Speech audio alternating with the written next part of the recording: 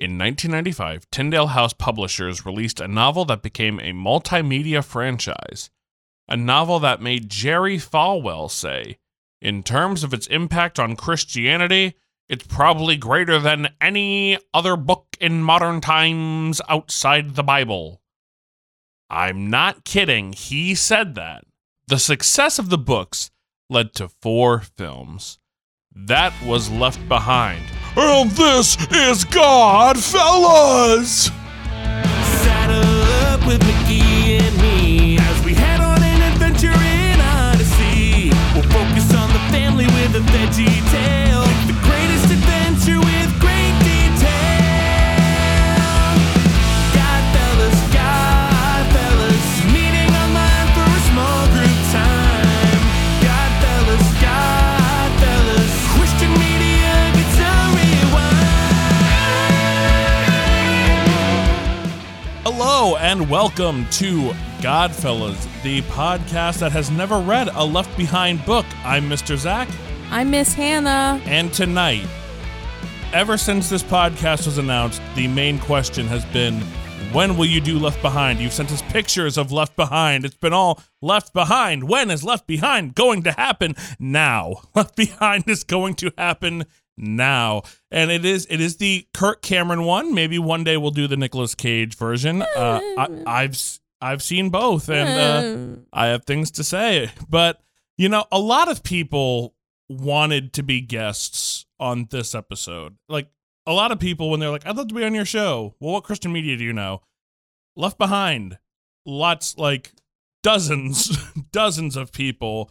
But we have a very special guest with us today that, Hannah, I think it would only be right if you introduced our guest for the day. Why? No, I'm kidding. How do I begin to describe our guest today? Deep, introspective, funny, talented, and a joy to be around. That's extra funny because it's her middle name. I would like to welcome our special guest, who is currently she is the pastor and also like college pastor of a fellowship group at a Christian college near her church. She is a mother. She is an actress, singer extraordinaire, and did a lot of super cool things both in college and while getting her master's. Please welcome my sister, Emily Stothard. Whoa! Thanks, guys. Super excited to be here. I didn't realize you had such a lineup. I'm extra honored that I get to discuss this with you tonight. I am the chosen one tonight. Appreciate it. You are. I think you'll be the first of my sisters to listen to the podcast by being on it. Hey. I have 3 sisters for those listening, so let's just say that. Maybe Emily takes the favorite spot this week. Yes. So, also, I've known Emily since 2000. Well, I've been friends with you since 2012. I knew you before that. But Emily and I, we were involved in a traveling production of the Chronicles of Narnia, which we'll be talking about Prince Caspian next week. So that's coincidental that ended up happening. You're welcome. I'm a great segue. But Emily was the stage manager, and that was my first time working with like a real stage manager because I'd just done improv and like school theater before. And you know, Emily was great, but also when we would talk about like the Bible and stuff like that, I think Emily was one of the first people who I knew who was like encountering the Bible. I don't want to say on your own terms, but very much as like, I'm not subscribed to like, here's what this one pastor said, and I'm taking everything they said as gospel, but as someone who really like went deeper. So I'm wondering where like that desire to kind of see for yourself, I'll say, stems from. I think part of it is I'm just a very contrary person by nature. I have always been, as my mom would call it, a back talker, right? And so I want knowledge, and I want to make sure that an authority knows what they're talking about. So I've always been a pushback sort of person.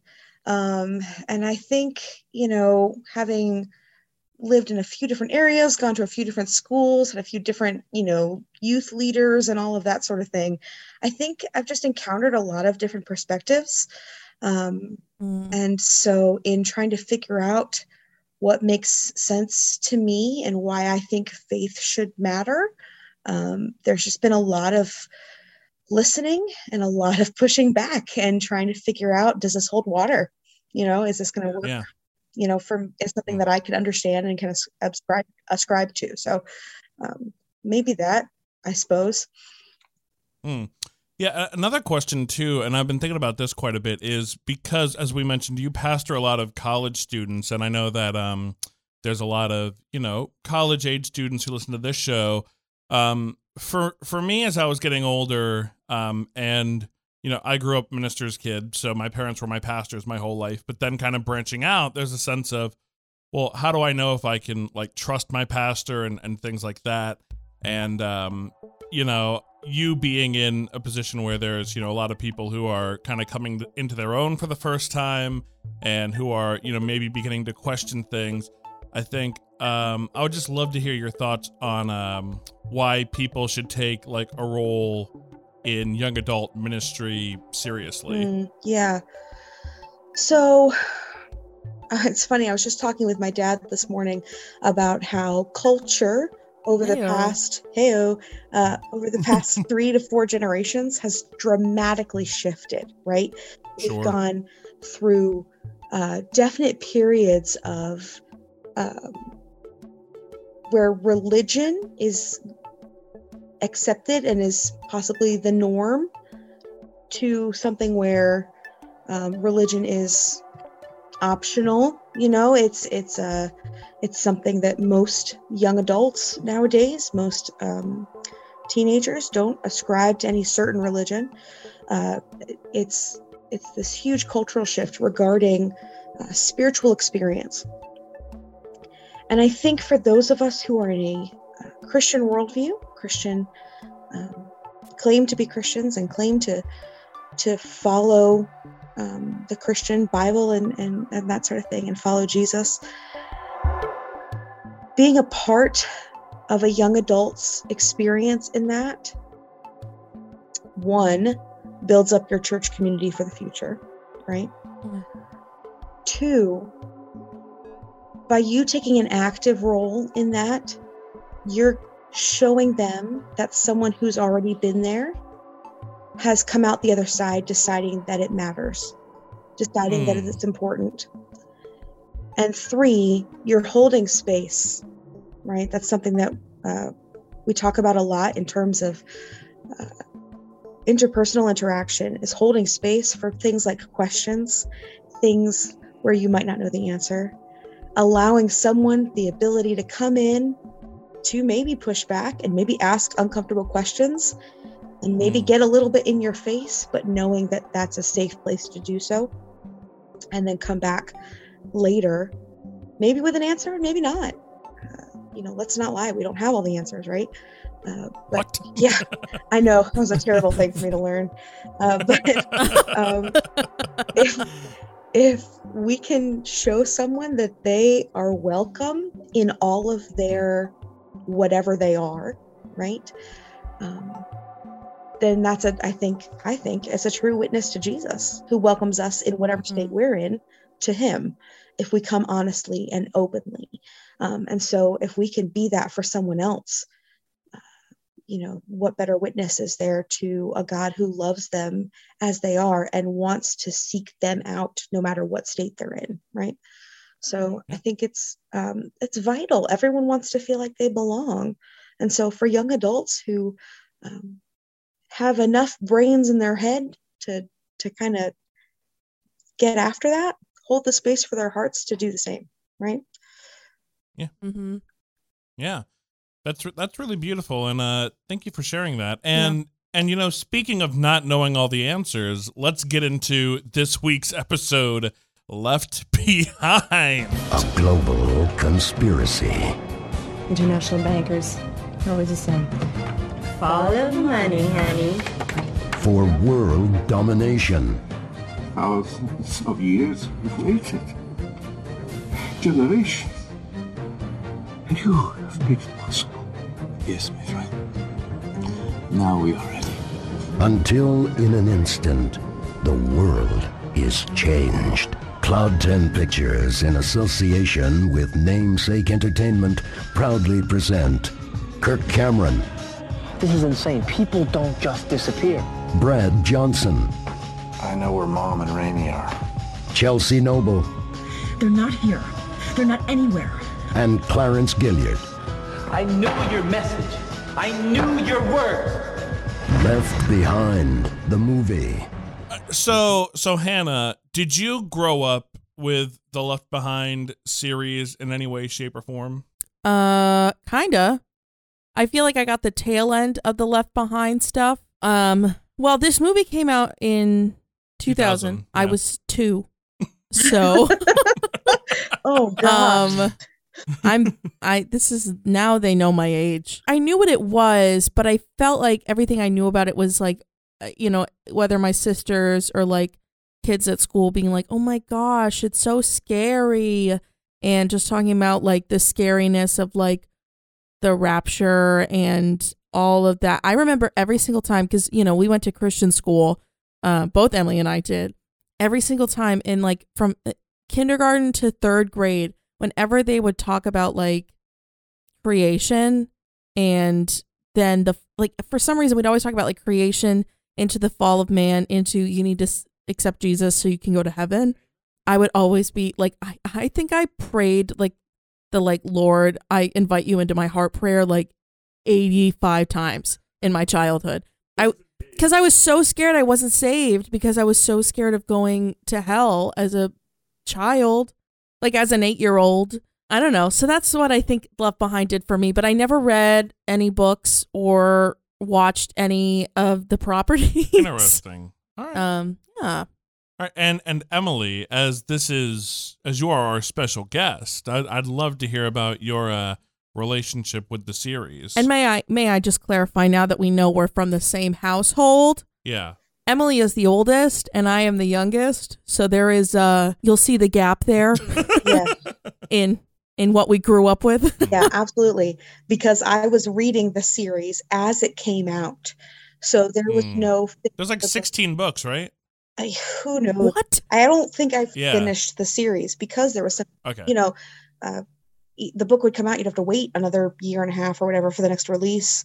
And so after a while, I ran out of time. I got into high school and maybe 5 books in the series, and then just got behind on things. You left it behind. I left it behind. Oh, man. And for me, I was aware, never read the books. I don't remember my sister reading the books either. I think my main memory is I remember my parents showing this like on a Thursday night, which we had a group that would rent out our gym at the church for karate, and I was like doing karate. So they were watching Left Behind, and I remember like my parents not being psyched about it, almost like it wasn't their idea necessarily.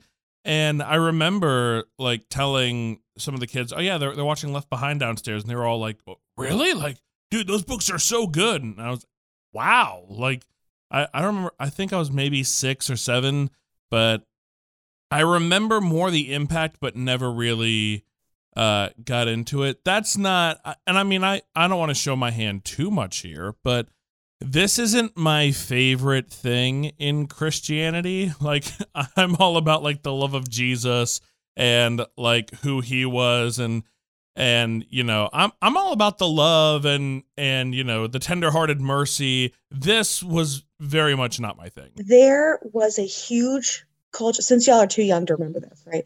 I know exactly what you're talking about. There's a huge cultural movement, and at the time we were living in Southwest Ohio. So, right at the tip of the Bible Belt, huge movement in evangelicalism at large. around this series. And it became the focus of Bible studies and sermon series and just, chatting amongst each other. And, that was the first time that I remember hearing about pre-tribulation versus post-tribulation, right? Rapture theology became this whole thing, and it became a joke and a way to scare people all at the same time, right? Yeah. Like anytime someone would fall asleep in class, we'd be like, let's all leave the room and make them think they got raptured, right? Like you can do that in Christian school. Yeah. So people will know what they're talking about. And, anytime like you walk into a room and you feel like people should be there and they're not, that's your first thought, right? When you're a prepubescent or, an older teenager, you're going, was I left behind? Is that what's happened to me right now? Was I not right enough with Jesus? Yeah, it became a huge thing. So while it is not necessarily my thing now to focus on, end times and that sort of thing, it was definitely my thing back then. Oh, sure. I mean, I get that. And also, like, listening audience, if you don't remember, this came out, like, around Y2K, where, like, universally, everyone was just like, hey, like, it's about to be curtains. So, like, there were Christians reading this as, like, sacred text, as, like, almost like a survivor's guide. Left behind as eschatology. Honestly, Survivor, Left Behind. You can thank me later, CBS. No, thank you. I felt like I got the tail end of that, like, fear of the end times coming. Like, I remember a good portion of my childhood every single day thinking, is today going to be the day? Like, is today going to be the day that the world ends? And Jesus is going to come down. And, now I don't think about that. I've been thinking about it this week, but that's because we watched this. Yeah. But, I never could have guessed as a child, like, that was all motivated by this, or this kind of theming that we freaked out about for a hot minute. Well, I remember, like, the first time I read, like, Revelation being really, like, freaked out as a kid. And then, like, hearing about, like, oh, that's what Left Behind is about. You should read those books because it's gonna be, good. I think that's kind of why this has always, like I said, not been my thing, because I've been more interested in other portions of Scripture personally. That's probably good for you, because one of the things that reminded, as I was watching this movie, one of the things that it kind of like struck with me was that there's a little bit of like church trauma around them. Oh yeah. Oh like, yeah. I'm rewatching this and I'm getting some feels that I did not want to have. Like there's some stuff brought up, and I, having to deal with that again, however many 20 years later, right? 20 years after it premiered. Wow. Goodness. Yeah, Wow. it turns 20. It turned 20 already. Like this movie's old. So most of your lifetime. So yeah, true. Here's the dangerous question: did mom or dad ever preach about Left Behind? Not. I don't think knowledge. So. Yeah, that doesn't seem like their style. I'm not sure exactly where they land on all of that in terms of like the whole pre-trib, post-trib. I'm not sure I've ever. Type of thing. So yeah, but I know like my youth leaders definitely did. Like it became a topic in like Corps cadets and Bible study and things like that. And I think mom attended some of those Bible studies or whatever, like with us a couple of times, women's groups or whatever. But I don't think they were very much aware that this was a novel and not the Bible. Yeah. Very true. They were ready to say, exactly that, right? Like this is not Jesus talking. These are people writing, right? Yeah. Yeah. And I will say of the two writers, and I might be showing my hand politically here a little bit also, but like one of them, Jerry Jenkins, Dallas, I'm sorry to talk about your dad, but into the chosen jar. Jerry Jenkins, who was like he was a sports writer and was like brought in to co-write this with Tim LaHaye, who is not a good dude. Yeah, Tim LaHaye, not the best person. He's done a lot of shady stuff. And is he the one that made sure the president got into heaven during the rapture? Probably. He's been like a spiritual advisor for like a lot of different political leaders, and has even kind of like pushed this like, hey, the world is ending soon agenda to them, and been like, that's why we have to do like X, Y, and Z like as quick as possible. So he's definitely like abused his power here and there. And like, again, not the best person. And Jerry Jenkins, who's like a real writer. So I feel like maybe Jerry's the reason people liked these books. But also, I like looking into them. They are bananas violent. Like, they are intense. Yeah. So where were we? I don't remember, but we pulled up somewhere, and I had brought one of the books with me in the car. And Mom and Dad went in some party, get together, possibly a family funeral, not sure. And so, yeah, I wish. Who knows where we were? I wish I was kidding, but I almost feel like that was it. The after funeral family meal, and they walked in and left me in the car for a couple of minutes because I had like 2 pages left, and I can't even tell you which book it was, but there was one of the books. A character that I had gotten really attached to gets killed off at the end of this book. And I walk into this whatever gathering with like tears streaming down my face, at 15 or whatever. And they were like, thank you for sympathizing. Yeah, right. Thank you for mourning the loss of our family. I don't know. But people were, Mom and Dad were like, what's wrong? That's not my mourning style either. Yeah. But I was like, it's fine. There's just a sad part in the book. Tim LaHaye, his dream, as he said, was always to see this movie on a big screen with a first-rate cast and a first-rate crew, and to see like a big budget, real movie. And then he got left behind with Kirk Cameron and was so disappointed that he sued. And Are you I am 100% serious. I did not know that. I didn't either. He sued, and that's why they made the Nicolas Cage movie, because that was like, this'll do it. But we're not here to talk about that. Let's talk about the Kirk Cameron Left Behind. Wow. Which, let's be fair. yeah. Kirk Cameron was huge star power in the late 90s, early 2000s. Yeah, like we have to remember, folks, this was like pre-Fireproof and Saving Christmas and all that other stuff. Like, he was like a name. So, and I'll say in this movie, compared to other performances, I was like, oh, Cameron is like, he's here to work. Like, he's acting. I want to say he's Really? not. Here's the thing. I'm going to say he's not good, but no one is good. So I'm chalking that up to the director a little bit. So I'm like, he is better than the rest of the cast. He's still not good. But you can tell that he's at least trying. Like, there's no sense of like, I'm phoning this in. There's a real like, I'm going to be the big action star of this movie. I like to see it as it's much better than his fire poop performance.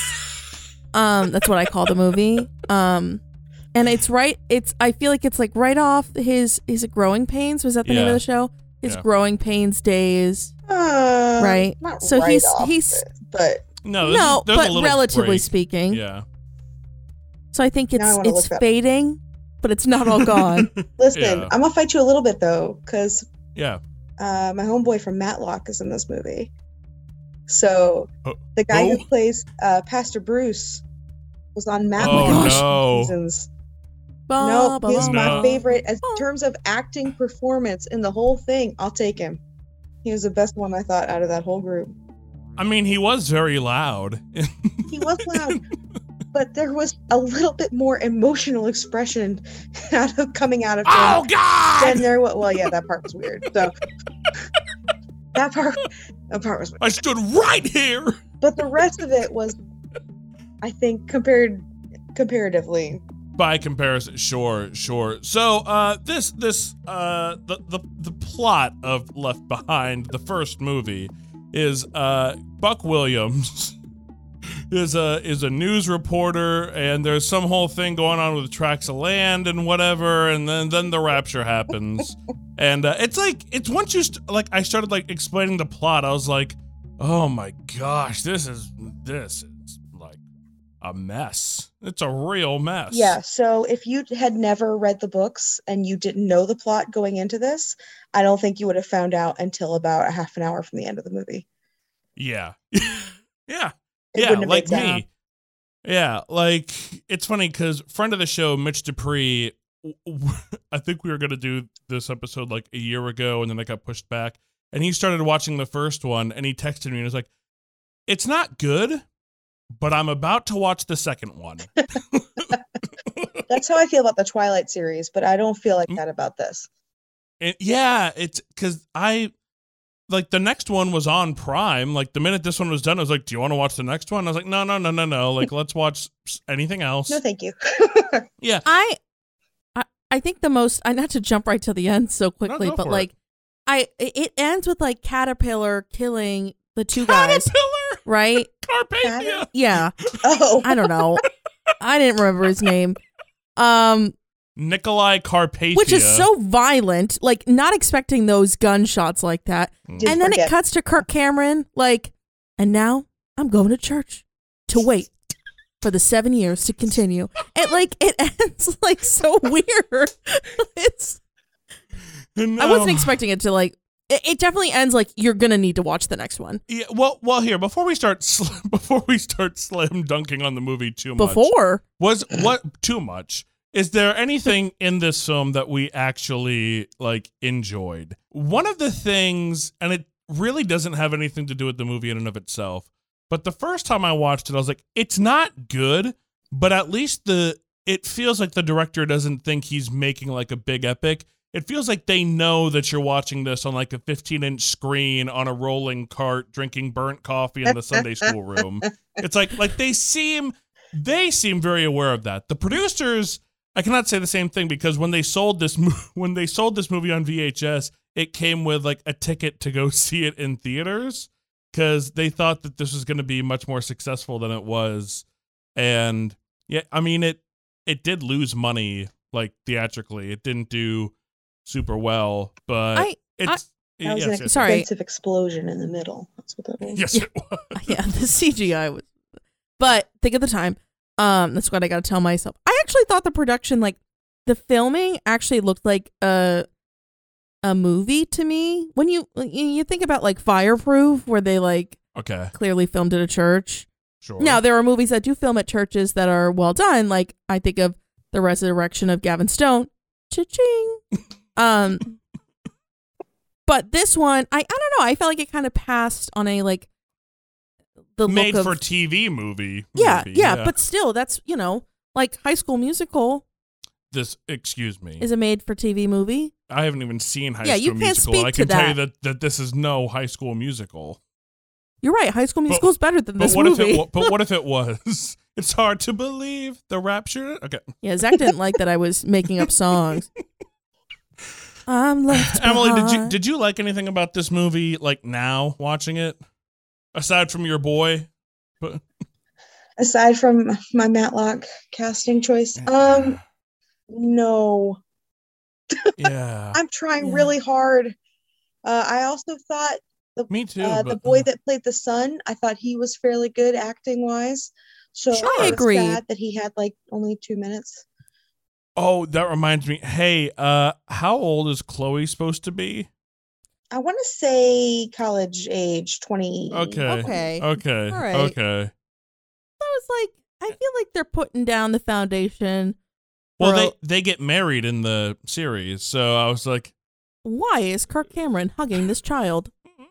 She's not a child. She's just younger. So now that we know that she's not a minor, that she is a legal adult. She's a legal adult. It's true. Yeah. That feels better. Here's something still strange. Here's something I will say that's real. I liked the idea of the pastor being left behind. I thought that was a really cool idea, that to me, I wish the movie was about him, honestly, because like when you started talking about like the tracts of land and like I was like, oh man, like who cares? And the idea of like, you know, I knew your message and I knew your word, but I didn't ever really believe it. I was like, this is kind of cool. And I think this might actually like, even if you don't walk away from this going like, oh, the end of time is going to be really scary, you could maybe walk away from this going like, you know, why do I believe what I believe? Do I believe what I believe? So it's one of those things where I was like, the side character, the idea of him is more compelling to me than like anything else in this movie. Yeah. I think that true too is like one of the hooks for interchurch discussion, right? You know, are we going to be one of the ones that says, yeah, this is all fair game until we're pushed on it, and then we go, maybe not. Yeah. Yeah. Let's trash it. Let's trash this movie. Right. Also, can I just say, anytime you guys bring up the tracts of land, I just jump right to Monty Python. Huge tracts of land. Every time. So I'm getting borderline ridiculous right now, but it's fine. Every time he kept saying it in the movie, I was like, stop. See, I keep thinking of the end of times. I keep thinking of the Parks and Rec episode where the Hail Zorp cult is picking a new date for the rapture because it's like booked in the park. Oh man. Do you think that like how do you think this franchise would like go over today? Like if it were released today? I hate it in today's context. I hate it. Yeah. Because for me, watching it in a 2022 mindset, right, with all of my experience and, you know, in the world of deconstruction, right, this is fear-mongering, and it's heavy-handed, and it's borderline, well, let's call it borderline ethnocentric and possibly Christian nationalism. If you see the symbolism of like, you've got the church, you got the cross in the middle, and they got two American flags on either side, right? Yeah. Don't get me started about flags in church. I have a real issue with that. So like, I think that all of it put together is awful in 2022. I don't remember how I felt about it the first time I watched it, but in 2022, it's terrible. Yeah. I wonder if you could go into the fear mongering a little bit more, because for me, I know so many people who were like, I remember going to like camp and kids like talking about like how scared they were of end times, and them saying stuff and me going like, I don't remember reading that in the Bible. And then watching this movie for the first time, like as an adult, and being like, oh, you were talking about this, you know, like, oh, you know, that's okay. So I wonder if you could get into just the idea of the fear mongering a little bit more, because I feel like that's so insidious, or maybe not even that insidious. It's kind of like right up on Front Street, but I think maybe you speaking that would, for some people, would be like, oh, good, I don't have to think about it. So I think it goes two ways, right? Like I think it's fear mongering for Christians, right? Yeah. Do you want to be left behind, right? First of all, do you want to be one who hasn't told your friends and family enough about Jesus and be responsible for them being left behind? Yeah. It's that fear of, am I going to lose half the people closest to me type of thing, right? Like if I don't believe enough, like the pastor, if I didn't listen enough, if I don't have enough faith, right?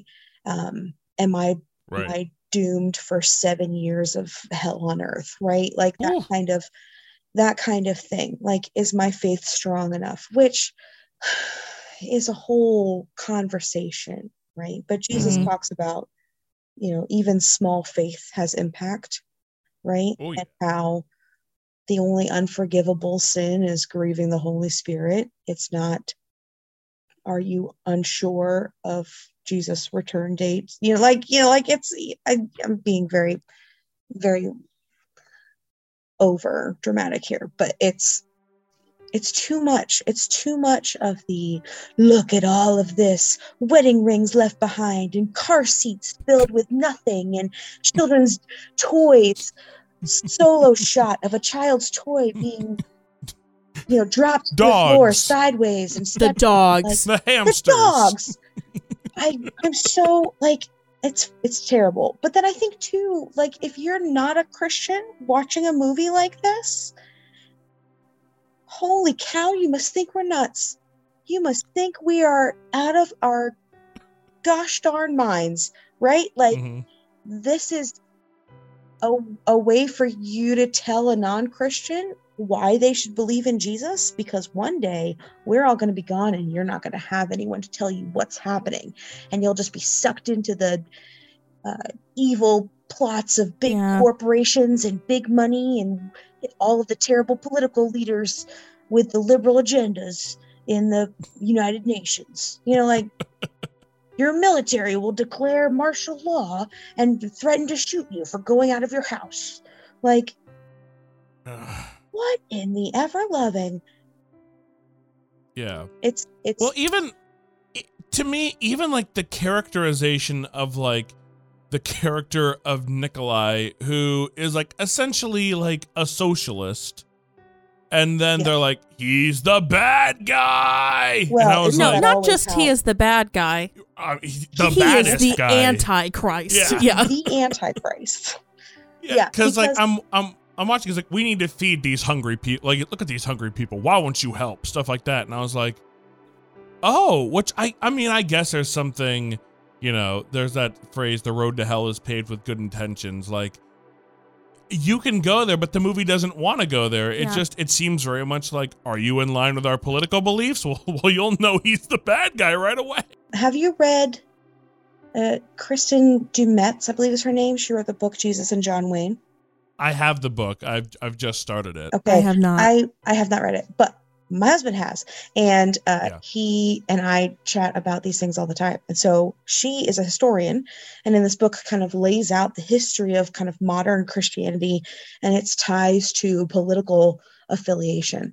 And so fundamentalism has woven its way historically into declaring everything that is remotely socialist, communist, whatever, being anti their political beliefs, but then also because they've tied it in with their religious beliefs, it's then anti-religious beliefs. Right. So, this is I don't even want to say at the height, because I think we're still kind of in the height of saying socialism is the devil.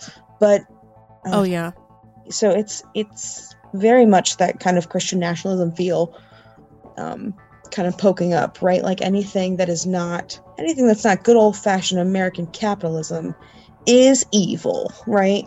Those are very closely linked.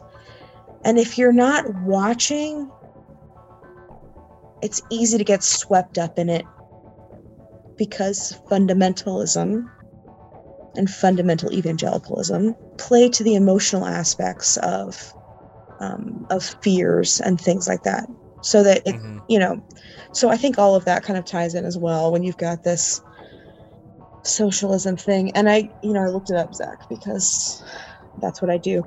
Yes. And the phrase is, the road to hell is paved with good intentions, and the ending of that is like, the road to heaven is paved with actions that were like good actions that were fulfilled. It's not the exact thing, but like, right, we can talk all day long about how you say like it's a good idea, but like, I don't know, I just don't see how feeding people is purely an antichrist behavior. You know what I mean?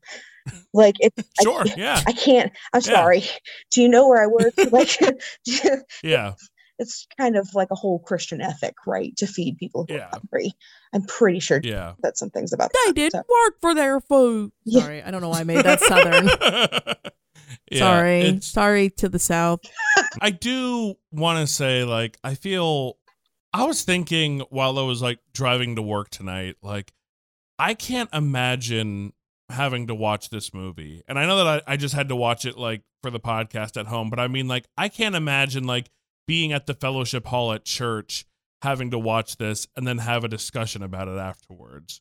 You know, like I honestly don't know what I would say. I don't know how we could have a conversation that wouldn't end in all of us like yelling and screaming at each other. And I think when you get into stuff like this, that's like extra biblical, but it's sparking so many good conversations, we have to talk about it, you know? Like, I think that's where people get in a lot of trouble. And I think about, you know, a couple weeks ago when Mitch said, like, there's a biblical literacy problem in the world. And it's like, you know, you scroll on Instagram and you see people like saying stuff that's not in the Bible. And you watch a movie like this and there's a lot of stuff that is not biblical, but because it's being presented by people who are in places of power, who promote themselves as truth tellers, yeah, like, unfortunately, people are gonna, you know, take that as gospel. And, you know, I think there's fault on the marketers and there's fault on the market too. It's just one of those things, like, I wish, kind of like how we were talking, Emily, with, you know, why is it important to take being a youth minister or any young adult minister seriously. I wish that these people who are in positions of power, who are creating content, would take like the message of the gospel and, like, I don't know, all of that seriously as well. Yeah, I think Mitch is right about the biblical literacy issue. Mm-hmm. That's another, you know, through the years historical context, right? Absolutely. And so we've raised up entire generations of people who take the Bible completely 100% literal. I don't put you down if that's what you believe. Like, I'm glad that you believe in the Bible. I think that it's easier for us to be a little bit more apologetics based if we can believe that some of the Bible is allegorical or something like that. I think that we can also learn more from it. And if we can understand that the translation of the Bible, we're probably missing some things in translation. Without knowing historical context, we're missing some things.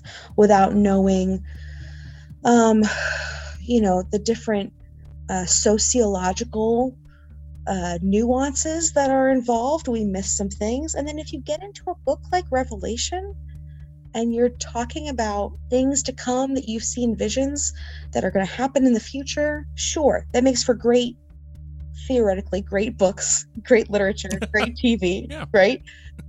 But creative license does not then become scripture. And if we have a whole generation of people who don't have that context, then what is extraneous to the Bible will then also become fact because they don't know how to separate the two. Yeah, and we get caught up in imagery because that is how our corporeal being operates, right? No, that's a word. Human. I'm sorry. No, it's okay. Dad this morning. What do you expect? Yeah. The Godfellows word of the week. Corporeal. Word fellas. The word fellas. Yeah, I'll be on that one too. You know, that's how we operate in our humanity, right? We need sensory input because we live in human bodies.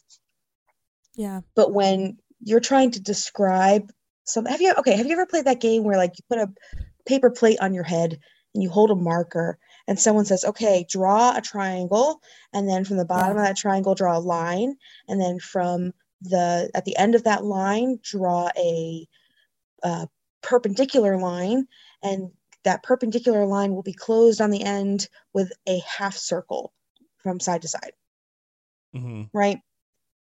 I have just described, to the best of my ability, a very simple sailboat shape. Right. Oh. Right? That's not guaranteed that you're going to get that. Right? Not what I was picturing. Yeah. Yeah. So, like, translating my sensory experience to your sensory experience is not going to create the same language. Right.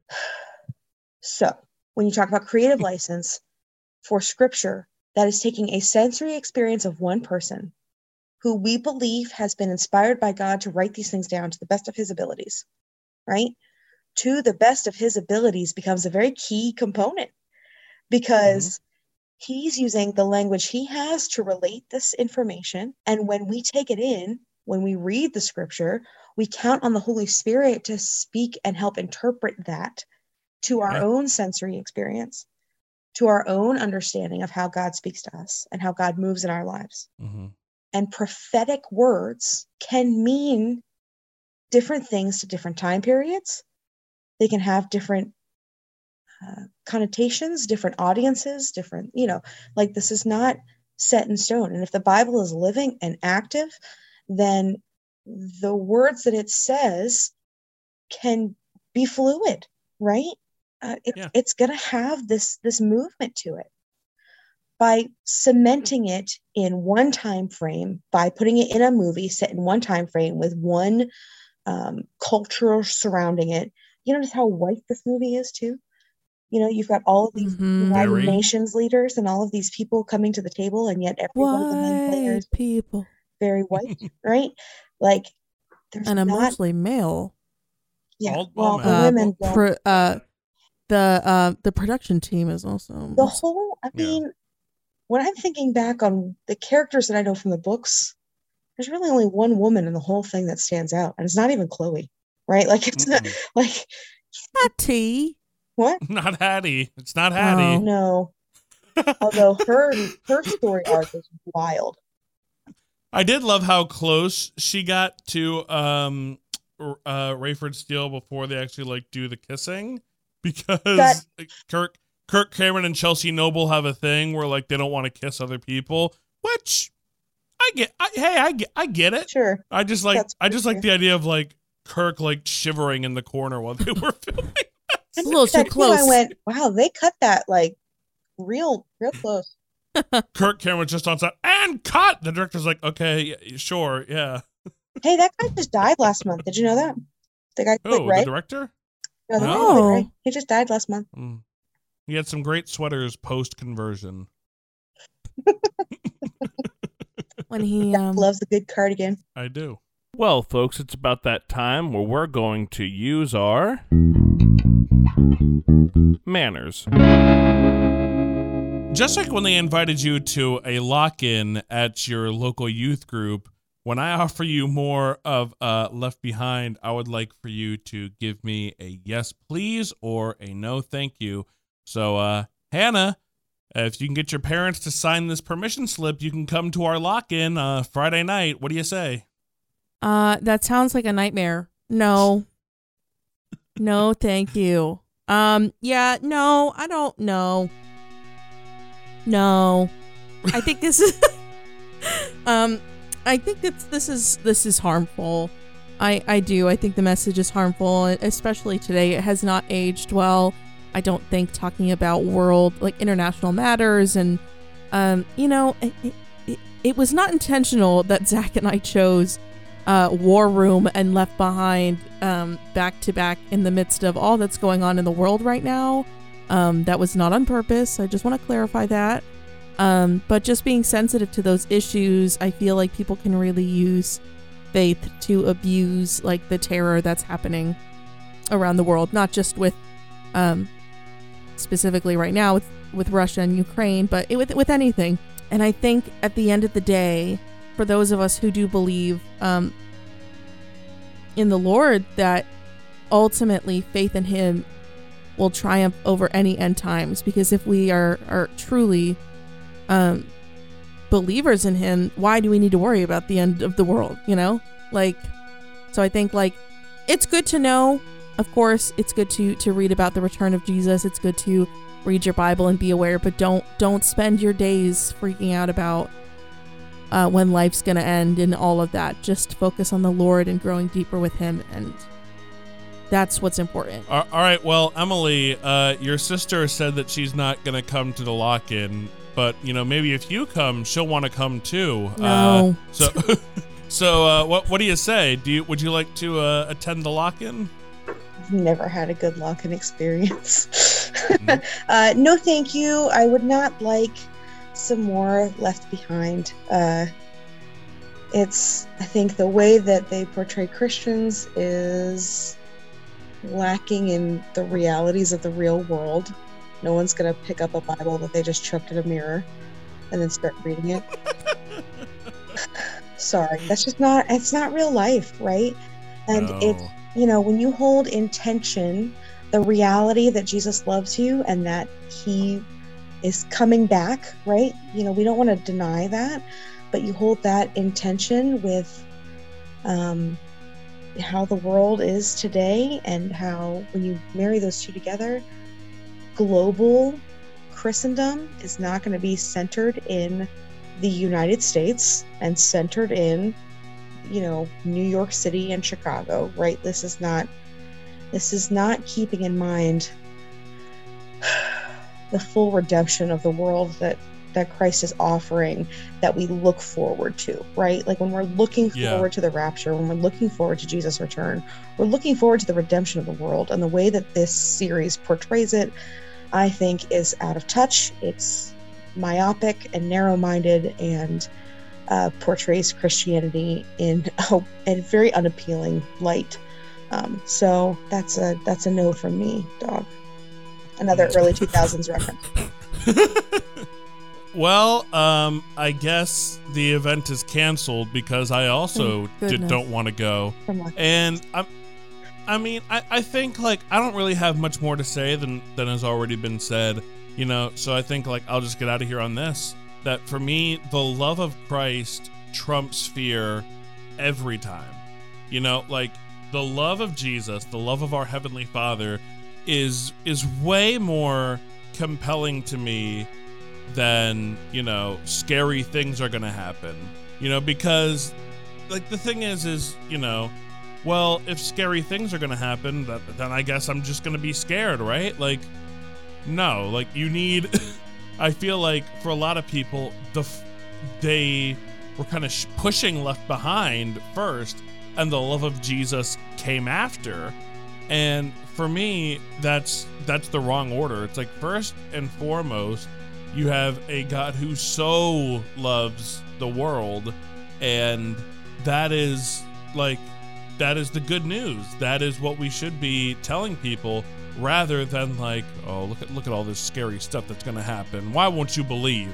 So to me, that's my thing. Like, I've seen this a few times now. I haven't enjoyed it. Like, even ironically, like, this one, Hannah and I are usually, like, taking notes. I was pretty checked out during my entire watch time on this. I'm going to be completely honest. I was playing games, and, like, I kept getting up to go wash the dishes, and Hannah kept going, do you want me to put it on pause? It's like, I can hear it, okay? And, like, I've seen it already. This movie was an hour 40, and it felt like an eternity. So it's going to be a no thank you for me. As the 7 years will be an eternity. Exactly. Yes. Games on! All right, so there is a lovely, lovely, lovely website that Zach and I are both a part of out there called Letterboxd, which is a basically a social media site where you can rate movies from 0 stars to 5 stars and leave funny comments. So I did a little accurate reviews, but okay. Priorities. So I'm going to read a movie review, and the game is you have to guess if it's from a Kirk Cameron movie or if it's from Cats. So this is fantastic. 2019 Cats? 2019 Cats. Okay. And this could be any Kirk Cameron film. Oh, man. I specifically chose from 3. Okay. Would that be, can I guess? Yeah, you can guess. Left Behind, Fireproof, Saving Christmas? Yes. Okay. Those were the 3 I could find on Letterboxd. Aha. Okay, hold on, let me. Yes. All right, first review. This is My Avengers. Was that review about a Kirk Cameron movie or Cats? Ooh. That was either ironic or not. Usually that's how statements go, yes. Well, that was either like mega Christian or someone joking about cats. Yeah. No, I'm going to go with Cats. I'm really hoping it's Cats. I'll go with Cats too. It is Cats, yes. Good. Okay. Some of these are great. Okay, the next one is art was a mistake. Wait, what one? Art. Art. A-R-T. Art was a Art mistake. was a mistake. Art was a mistake. I'm also trying to think about what you would do. I'm gonna say you might have done back-to-back Cats on that one. I don't see how that can fit into any context of a Kirk Cameron movie. Me Not that neither. I've seen any of the other ones, but I just don't understand. So I'm gonna say Cat. Me too. All right, it's Cats. Yeah. It's Cats. You're right. Ooh. Don't need to come for me there. 2 for 2. Okay. At least the score is pretty okay.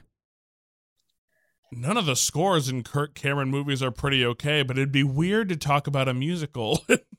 It's like, At least the score is okay. It's really the crux of that movie. Yeah, I'll say Kirk Cameron, but I really hope they weren't talking about Left Behind, because let me tell you, flashbacks of all of this music were. you know, this is the man who did McGee and Me, and I was just like, way to phone it in, Mr. Koval. Yeah, that's got to be Kirk. That is. That was Fireproof. No. Yeah. No. It's bad. All right, the next one's a little bit lengthy. On a scale of all movies, this is the film equivalent of Porridge. On a scale of only feel-good movies, this is the oatmeal with the dinosaur eggs in it. Ooh. My daughter loves the oatmeal with the dinosaur eggs in it. I was gonna Me say. too. I don't know who would call Cats a feel-good movie. Yeah, no, I feel like that Saving Christmas would be a feel-good movie. Yeah, me too. I'm going to say Kirk Cameron. I'm going to say Kirk, specifically Saving Christmas.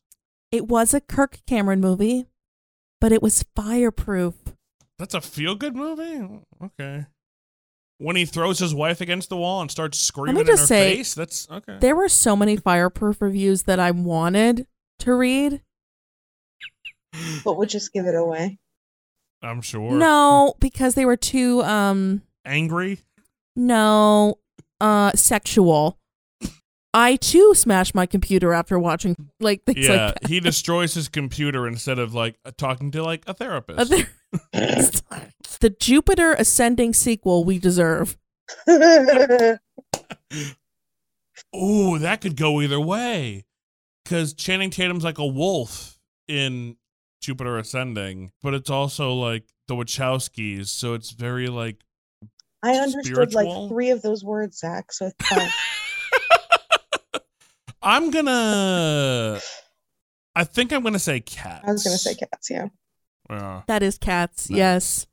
All right, just a few more. By the way, folks, if you've not seen Cats, I've seen it 5 times. Is it good? Not at all. Do I love it? Absolutely. Yep. It's one that I saw it in the theater the day it came out with one of my best friends. And then somebody else was like, I really want to see it. And I was like, oh, I'm so in. And didn't realize that they thought it was going to be good. And then I watched it during a watch party in the pandemic. And then I had to rent it. So my sister's like, I'll watch it. And then we watch partied it yet again. So I've seen Cats many times. Do you like it? You've seen it so many times. The movie? No. Okay. But I love it. Okay. Do I like it's it? not No. good. It's very, very bad. Didn't you see it back to back? No, in the theater, we yelled at the projectionist. We were like, one more time. Play it again. Okay. All right. We've got 3 more. Okay. With some of the worst visual effects ever created, I can't recall feeling such palpable embarrassment for a filmmaker as during the opening scene. I'm going to say Cats on that one, too. I'm going to say Left Behind. We're torn. Yeah. Bubba. One of us will finally lose. It is Left Behind. Hey! Oh, well done. But I thought that could go for Cats. No, 100%. Yeah. Yeah, I really did. I was thinking, though, those special... Oh, like the tanks and stuff? Yeah. All right, fair. Helicopters. Fair. That was really bad. And then, who's that guy who shows up in Bible garb? Oh, there's these prophets that end up in the first few books, and they they end up at the Wailing Wall or something, and they start like speaking, but everyone can hear them in their native language, and they just speak prophetic things and like the coming of Christ and that sort of thing, and they eventually end up, I think they basically get torched, whether I think it's like Nikolai orders like flamethrowers or something like that like he basically bombs these prophets. It's a whole, you're right, this whole series is graphic. It's pretty involved. When he showed up, I quoted Billy Eichner and Billy on the Streets. I yelled out loud, "Who is this person?" Well, the lowest rated film on Letterboxd. That's got to be Saving Christmas. I'll go with the Kirk Cameron, but I don't know which one. Because I feel like with Saving Christmas, like nobody would ironically give that 5. Like I feel like Cats has a lot of ironic 5-star reviews, and maybe Left Behind. I feel like Saving Christmas is like, it's one of the most universally despised movies of all time. It is 100% Saving Christmas. Yeah. It has a rating of lower than 0.45 stars. Let us know if you want us to talk about it this year on our Christmas episode. Okay. I want to go see it just to see how bad it is. Emily, so bad. I said that today after rewatching Left Behind, so I'm not sure that I can handle another one. It opens on Kirk Cameron wearing like a sweater in front of a fireplace, eating cookies, going like, I gotta be honest, I love it all. Newsflash, not in the Bible. That's a pagan idol symbol. It was the winter solstice. Jesus was not born in December. It's exactly what the Druids did. It's like a carjacking, but like of our religion. And guess what? Santa got in the car, kicked Jesus out, and was like, rolling, and took it. Isn't it time somebody spoke up? And then like the rest of the movie has that energy. So it's me writing scripts circa 2000. The year 2000. Excellent. Yeah. Can I just say, when we're talking about Kirk Cameron on the whole, loved him in Growing Pains. I grew up on that show. He was great. Sure. And then he found Jesus. And I don't know what happened. Another podcast called him a vanilla cupcake in this movie, and nothing has been so accurate. I was like, yep, you got it. Oh my goodness. All I know is that he called me an adorable little girl when I was like 4. Yeah. Because I got into the elevator with him because I was impatient waiting for my mom. That was my encounter with Kirk. Yeah, I forgot. I got my picture taken with Kirk. And we'll put that on the pod. That's at Godfellas the pod. The picture of me and Kirk? Yeah. And maybe since you mentioned your karate class, maybe we'll put your karate picture up there too. Nope. We shall do no such thing. Okay, last one, and personally my favorite. Ooh. Tag yourself. I'm credited as very attractive baby. Oh, that's Left Behind. I saw it in the credits. One of the characters was very attractive baby. Missed that. I did see Rebecca St. James though having a role. Yeah, weird. Interesting. Yes, that is Left Behind. Very attractive baby. Which, okay. Yeah. Did anyone else hear the baby cry like when he first went into the very beginning when they were escaping all of the bombs? And they walk into like the house that turns into a secret underground like lair. But like there's a baby cry in that. I'm like, who has the baby here? Brought their kid to work at this top secret thing. In conclusion, folks, Left Behind is on Prime, and I don't know. I feel like maybe if you have the right group of people together, this could be like a fun, ironic watch. But don't do that. Watch like anything else. I don't know. Watch like Turning Red this week, or go see The Batman. Like there's much better things you could do with your time than watch Left Behind. But we're very grateful that you listened to this episode, and we're so grateful to our guest, the wonderful, the amazing Mrs. Emily Stothert. Emily, do you have anything that you would like to plug? Like to plug? Yes? Question mark? Listen, and if any of you are high schoolers and you are looking for, looking at colleges, I would invite you to consider Houghton College as a Christian liberal arts college, 4-year. They have plenty of degree programs. They've drastically reduced their tuition costs, so they're one of the cheapest Christian colleges in the nation. Yeah. Wow. And bonus, that's who I work with. So you'll get invited to my house like on a weekly basis after church, and I make food. So Emily can cook, y'all. Thank you. Yeah, and you'll meet some of the cutest children to ever exist. Yeah, so if you know any high schoolers who are looking for a quality Christian education, I'm an alum too, so I'm biased, but I can vouch for a quality Christian education in the 4-year bachelor's programs. So just check it out. Give them a quick Google search, HOUGHTON, Houghton. We'll put a link in the show notes. Thank you. Hannah? I am going to plug at Godfellas, the pod on Instagram. Just follow us. That's all I ask. I'll go and you'll get right behind now. the scenes stuff. Thank you. And I'll plug my worship collective that I am a part of. It's that time that we're coming up on our 1-year anniversary of the recording of Thou Silver Moon, our live album, where I had mono, but that's okay. That's Unbound. You can find us on Apple Music, Spotify, Amazon Music. Unbound. The album is called Thou Silver Moon. My song is Wonder, if you particularly want to check that one out. Yeah. It's lit. But until next time, I've been Mr. Zach. I've been, I was going to try to do a Left Behind reference. I miss Hannah. I have been, and I will continue to be, SASF Director Emily. Well, the adventure is over. We're all heading home. But I hope that you know, friends, you're never alone. God, fellas, never say die. But for now, fellas, we'll say goodbye. God, fellas, never say die. But for now, fellas, we'll say goodbye.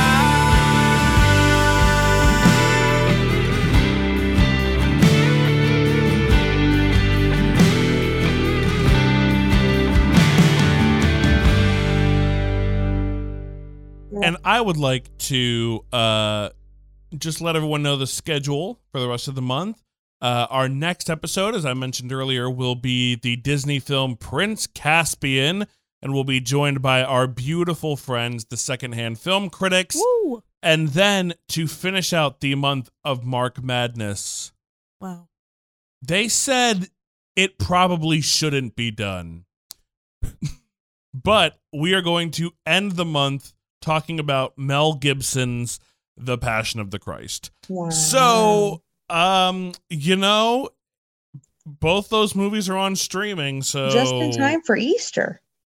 Just in time for Easter. And then everyone, in April, we are going to be taking a break because Hannah and I will be very, very busy with our wedding. And then we'll be back in May. We're working on some fun giveaways. So make sure you're following us on Instagram, like Hannah was saying. It'll be a great time to catch up on old episodes. I know weekly, sometimes we don't always have the time. So in April, make sure you revisit some of our season 2 and season 1 episodes. Exactly.